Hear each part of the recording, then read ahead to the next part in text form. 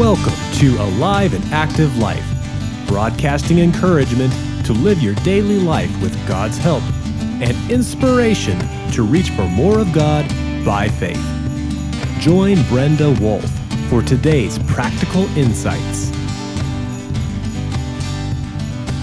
A new year is an opportunity to let go of some things, hold on to other things, and grab onto new things. It also involves various emotions. A new year can feel scary, not knowing what's ahead. It can also be exciting with new opportunities. In some cases, it may be a relief to walk into a fresh perspective. Hope for new possibilities begins to rise. Sadness about aging, saying goodbyes, or letting go of previous endeavors can be painful. Knowing there will be difficult challenges is sobering. Yet overall, most people, embrace hope as one year morphs into another. God gives hope for a new year. I have found hope looks one way in this broken world, but completely different in God's reality. Incidentally, it makes all the difference to know which hope is which. So how do typical dictionaries define hope? Here we go. The feeling that what is wanted can be had, or that events will turn out for the best. To look forward to with desire and reasonable confidence. To believe, desire, or trust. I suggest these definitions are strongly related to the world's view of hope. God's definition is different. The third definition that we just went over is closest to God's definition, and that was again to believe, desire, or trust. But it lacks the fullness and the promise God offers to His people. To get a better look at God's kind of hope, let's look into some scriptures. I want to share one of my personal favorite verses. For I know the plans I have for you, declares the Lord, plans to prosper you and not to harm you, plans to give you hope and a future. Jeremiah 29:11. Many people hold on to this verse. Since God already knows everything about me, everything I'm going through, everything coming tomorrow and in future years, and because He is good with good plans, I can trust Him. And the same is true for you, since He already knows everything about you, everything you're going through, everything coming tomorrow and in future years. And because He is good with good plans, you can trust Him. Now, good also has a different definition in God's reality than in the world's definition. Subsequently, God is, in every way, morally excellent. Additionally, He is kind and loving with highest of virtues. So this is where you drive a stake of faith into life. The Lord wants to prosper you into His purpose for your life. He does not want to harm you, and He plans to give you hope in your soul. His eye is on your future, and He cares very much about what is going on in your heart. Incidentally, one day, I realized that 2 verses I'd memorized were actually back to back in the Bible. Here is the verse following Jeremiah 29, verse 11. Then you will call on me and come and pray to me, and I will listen to you. And that's Jeremiah 29, verse 12. Then, to my surprise, I found yet a 3rd verse I had memorized, also connected to these first 2 verses. Listen. You will seek me and find me when you seek me with all your heart. And that's Jeremiah 29, verse 13. Because God cares and is everything He claims, we have reason to celebrate Christmas and Thanksgiving each year. Consequently, the person who chooses to believe this, even when their heart is breaking, they receive God's help. Psalm 34, verse 18 says, "The Lord is close to the brokenhearted and saves those who are crushed in spirit." God makes it His business to love and tenderly care for the brokenhearted and crushed in spirit. Interestingly, He is impeccable at triaging your troubles. And you are His priority. All this because He loves you deeply and wants to help. Amazingly, God cares about holiday sadness, too, and He has credibility to teach about managing sadness. Here's why. Jesus has two names that are linked, but almost like opposites: Man of Joy and Man of Sorrow. You can imagine how joyfully He spoke everything into existence at creation, from the clear blue ocean to flowering green meadows, to towering majestic mountains, to powerful, bounding animals, to delicate, transparent blossoms, and even a flavor-packed, juicy strawberry. But then, consider how filled with sorrow He must be as He sees the devastating effects on His once perfect creation and His own dear children trapped in sin. Jesus knows how to live with the tension of both joy and sorrow. When Jesus lived on this earth, He was ever present in the celebration of life, while simultaneously participating in human sorrow. Consequently, He joined the human condition by becoming one of us. Jesus was born into the human race and experienced the full spectrum of our joys and sorrows. He was even tempted in every way we are, but without sin. Hebrews 4, verse 15. Yes, Jesus became a baby, and that's why we celebrate both Thanksgiving and Christmas, because God is faithful. Interestingly, this very present moment is a chain link, and it's forming in a way that ties your past to your future. What you think, say, and do each moment matters. Since you hold both ends of your life together in your middle, a thoughtful, courageous approach helps you make healthy choices. So I've got some questions for you. Number 1, how do you go into a new year with healthy choices? Number 2, how do you revisit or let go of unrealized goals and unfinished business? The third one is, what do you do with unhealed hurts?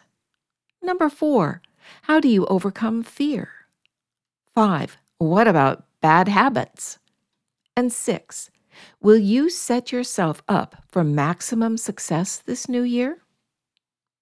Let's explore 6 action steps to move you steadily into daily success as we approach a new year. The first one, regular time in God's Word. I know I say this so often. Spending daily time in Scripture makes a big difference. The written Word affects your life powerfully because it's the living Word, Jesus Christ, on paper. This investment of time and space each day brings results. Here's a list of some of the results it brings: growth in your character, guidance and direction, purpose to your life, intimate relationship with God, better relationships with others, and a sense of peace and joy. Regular time in God's Word helps you live inside Jeremiah 29, verse 11. For I know the plans I have for you, declares the Lord. Plans to prosper you and not to harm you. Plans to give you hope and a future. All right. The second thing we're going to look at, the action step to move steadily into daily success in a new year, is this. Sincere prayer draws you close to God. Be close in your heart to God at all times by simple faith. Talk to the Lord through your day about your problems, fears, sadness, joys, plans, your needs, in fact, everything. Set apart Jesus as Lord in your heart from 1 Peter 3:15. Enjoy his friendship. John 15:15 talks about how God has called us his friends. And worship him. Regular, sincere prayer draws you close to God. And then Jeremiah 29, verse 12 becomes your reality. Then you will call on me and come and pray to me, and I will listen to you. All right, the third action step is to choose cheer. You have control over your disposition. No matter how hard things become, choose cheer over anxiety, anger, or pouting. When you suffer, especially unjustly, remain conscious of God's presence and sovereignty over your situation. Cheer is good medicine. Proverbs 17:22 promises hope through practicing cheer. A cheerful heart is good medicine. The fourth action step is to develop healthy habits. What you practice is what you become. So examine your habits and patterns carefully. How healthy are your patterns? I'm going to ask you about a number of different choices. So let's go into them. And you think in your mind, how healthy are my patterns? Okay, your food options, the amount of sleep you get, how you spend your free time, what you allow yourself to think about all day, the quality of relationships you pursue, connecting with God throughout the day, wholesome reading and movie material, edifying conversation and language. Are you a good influence to others? So those are all things that you can ask. How healthy are my patterns? By setting up structured yet flexible patterns, it helps you to develop healthy habits. The fifth action step has to do with goals and objectives. There are so many resources to help set good goals. Thoughtfully written goals and objectives help you carry out action steps to grow personally and professionally. To set up a simple one-page goals sheet, go to our website for a helpful tool that keeps you on track all year. I encourage you to use this tool to set up reasonable, practical goals for this next year. Just put in the search bar, one-page goals sheet. You will see step 1 and step 2. This material helps you set up and carry out simple goals in your life. In conclusion, reasonable goals and thoughtful objectives help you live a healthy life all year. And then the sixth and final action step to go into a new year with is be a whole person. Many people live their lives as half a person or less. Being a whole person means pursuing a variety of relationships, experiences, practices, interests, investments, and not necessarily financial, and habits.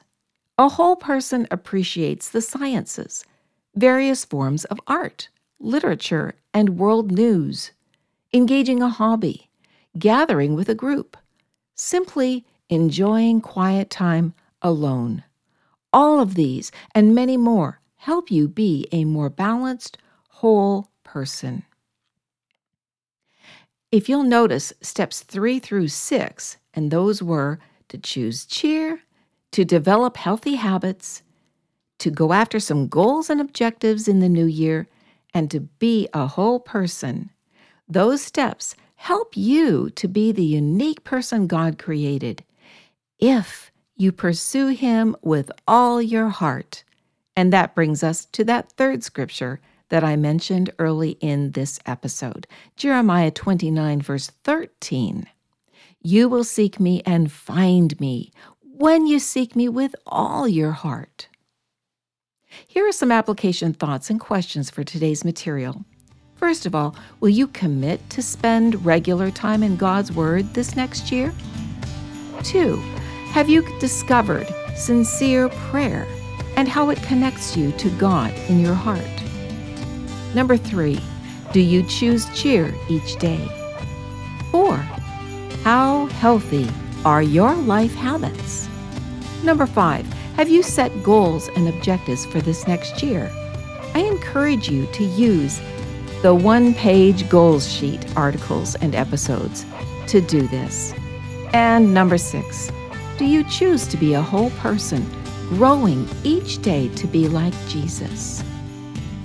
I invite you to follow us on your favorite social media. Do sign up on our email list to receive weekly articles. Plus, tune in to our weekly podcast using your preferred podcast app or use the online player at the top of each of our articles. Visit our website for resources to get into God's Word and live an alive and active life. You've been listening to Brenda Wolf with Alive and Active Life. Visit our website at www.aliveandactivelife.org, your web-based home for resources, including books and ebooks, libraries of articles, podcasts, and more, as you navigate life's challenges and issues. Sign up on our email list and subscribe to our podcast to stay current with the tools you need to be the person God designed, living an alive and active life.